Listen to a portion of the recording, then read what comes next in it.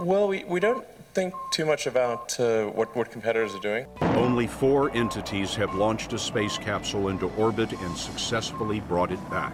The United States, Russia, China. There's sometimes a debate about going to Mars one way. You will not be sorry, or maybe you will. And Elon Musk. I think Mars should really have great bars. The Mars bar. Marso, looking at some of the most often ignored aspects of the colonization of Mars. My name is Flemming Håkær Sørensen, and this is a Marso podcast. Well, this time we are talking about habitats. I know, there's a lot of people talking about habitats on Mars, but I want to look into it. Of course, I can't cover everything in detail here. You probably know that by now. I mean, this is the 3rd episode of Marso. But let's have a look at some of the different habitats. There's the tuna cans. Well, they are not actual tuna cans, but they are metal habitats, somewhat small, and I really don't like the name tuna cans. It really doesn't sound much like a home, does it? No, it doesn't. But we're going to look a bit more into tuna cans. Actually, I have an interview with Sebastian Aristoteles from Saga Space Architects, and they design tuna cans. Well, not actual tuna cans, but space habitats. But then there's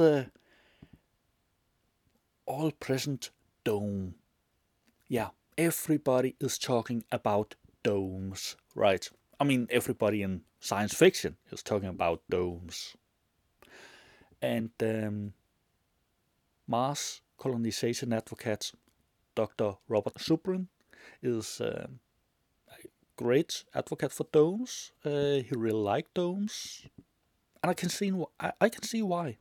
Definitely, they seem like great places. I mean, we all remember sci-fi movies with these huge domes. I mean, it's cities that in domes. It's fabulous. It's so futuristic, and it's like, yeah, we can do it. We'll go to Mars. We'll build a dome, and everything will be great. Well, probably not entirely like that. Well, see, domes are great. No doubt about it. I'm sure they are terrific. But there's just this small problem. Because domes, they need to be rather large if it should be city domes. In Dr. Zubrin's The Case for Mars, his book, there is this I would like to read to you. A home in a dome. Habitation in a surface shopping mall is a big improvement over living in Mars Direct style tuna cans, but ultimately on Mars we can do better. We don't have to burrow underground to protect ourselves from radiation, because the Martian atmosphere is dense enough to shield people living on the surface against solar flares. The planet's surface will be open to us, and even during the base building phase, large inflatable structures made of transparent plastic should be readily deployed, rapidly creating large domains for both human habitation and eventual crop growth. And he goes on, and it's really very interesting. During the phase building phase, domes of this type up to 50 meters in diameter and containing the 5 psi atmosphere necessary to support humans could be deployed. If made of high-strength plastic such as Kevlar, such a dome 1 millimeter thick would be 3 times as strong as it needs to be to resist bursting and weigh only about 8 tons. Anyway, this was quite interesting, wasn't it? I mean, a plastic dome 1 millimeter thick would be sufficient to hold the pressure needed for humans. Anyway, haven't we heard that Mars is a really dangerous environment? There's a lot of radiation and we have to dig deep and bury underground. Well, not according to Dr. Robert Zubrin, but I don't know. But that is what he's saying. He's a former NASA engineer, so I guess he probably knows a bit or two about it.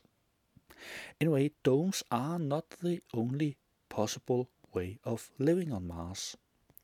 I mean, quite clearly, later we are going to talk with Sebastian about tuna cans, but let's have a look at some of the other possibilities.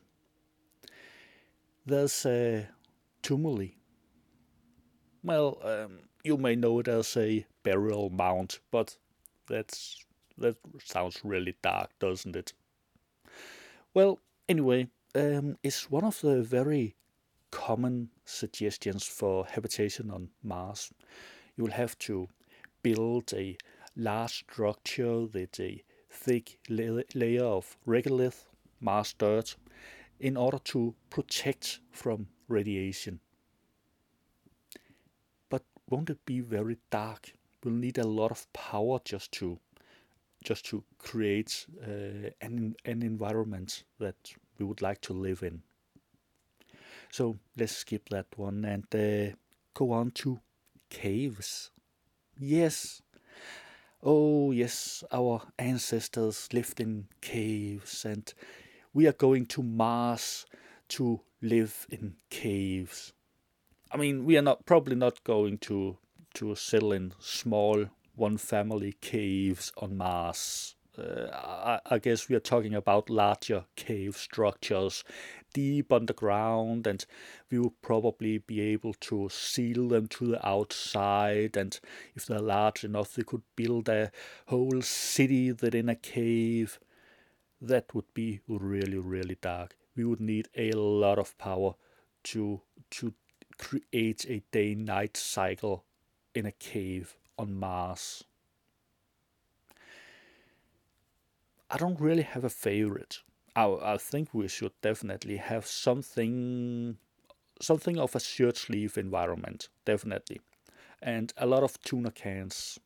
I really hate that name, but a lot of tuna cans would be great for living in them, but you would need to put on a spacesuit every time you had to go shopping, or every time you had to go to work. You'd have to put on a spacesuit. I don't think that will be very practical. So we'll probably need some sort of cities or small villages, anything really. So either large domes or a cave. But for settling on Mars, in the beginning, I am quite sure that tuna cans will be the actual choice. So let's have a talk with Sebastian from Saga Space Architects. So I come from Saga Space Architects, and we are focused on architecture in outer space. And we started working very conceptually and with architecture and habitat for Mars. We actually started very early on with whole colonies for Mars. We soon then realized that the entire space industry was working towards putting humans back to the moon as a stepping stone to going back to Mars or to reaching Mars. So it's and upon realizing that, we changed our focus as well to kind of follow where the industry was, and then we started designing habitats for the moon. And in designing habitats for the moon, we realized that we needed to take our work a step further than conceptual architecture, and we wanted to get practical knowledge of what type of architecture would work best on the moon.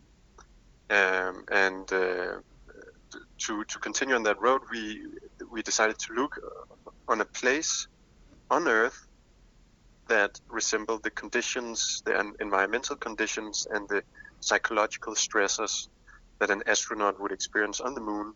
We tried to find a place on Earth that resembled that the best, and that brought us to northern Greenland, where we designed a moon habitat. And me and my co-founder, we lived inside of it for almost 3 months. Yeah, and I was thinking, why did you settle on that particular design? And I guess that was a scaled down design because it would need airlocks and stuff on the moon and Mars. But why did you settle on that design? Yeah, so actually the habitat that we designed for northern Greenland is designed exactly like we would expect it to work on the moon. So similarly to having an airlock on the moon, we had an airlock in the habitat in Greenland. And coincidentally, there's some good benefits of having an airlock in Greenland as well. Even though there's no vacuum outside, it's very cold outside. And by having an airlock, we wouldn't lose all our heat to the exterior whenever we open the habitat. So it also served a purpose there. But the shape and size of the habitat, if you design something for the moon, you're limited by the size of the rocket. And there's really two ways to go about it. Either you bring the tools to use the resources on the moon to build with, or you bring the architecture and the habitat inside the rocket and transport it all the way up there. And that's the two kind of ways to build. And we decided that we were looking at a near future moon habitat, which means that since in situ resource utilization, which is NASA's fancy word of saying that you use the local resources, as that technology isn't really mature enough yet, we decided to go with a habitat that would fit inside a rocket. And and a rocket is not that big. And if you think about the well-being of astronauts, one of the biggest challenges is private space and privacy. So we knew that we needed to make a structure that would unfold after landing, and that's why we made the habitat as an unfolding origami shell. Okay, and I guess that's the same reason why it's not a dome. I think most commonly when we talk about space habitats, it's always domes, large cities sit in domes or small domes. It's always the dome shape. But I guess that's also the answer to why you didn't go for the dome shape. This was easier in the short term. Yeah, exactly. So actually the habitat is so the reason why people use domes is because it's a good pressure shape, right? You cannot have a square balloon, right? You cannot have something that maintains pressure that's square, that has sharp edges. That's a point of stress. So you have to use some kind of a pressure shape, and a dome is a good a capsule or a dome is a good version of that. And our habitat actually, when it's unfolded, is the shape of a sphere, an elongated sphere. So it is a pressure shape, but it's panelized, right? So it's made of individual panels that all together then can fold and become and become smaller. So our habitat expands 750% in volume after it lands. So the shape of it is completely determined by the geometry that would be able to fold and that would be able to keep a pressure. Very interesting. And how do you manage to keep the pressure inside? I mean, an unfolding habitat, that sounds like a lot of places it could go wrong. Absolutely, and that's one of the biggest challenges. So for us, the first thing we wanted to prove was that you could make an unfolding habitat, and that you could gain the extra space that was needed, and that you could live inside of it comfortably. and we proved that the next step is to figure out how to pressurize it. The version of the habitat that would go to the moon would be a habitat. We actually imagine that the pressurization of the habitat would also contribute to the unfolding of the habitat. So you can imagine if there's a vacuum around you, the habitat would inflate kind of like a balloon. Okay, that sounds very interesting. Yeah. Thank you, Sebastian. Let's wrap it up for this time, and I'll be back in about a month.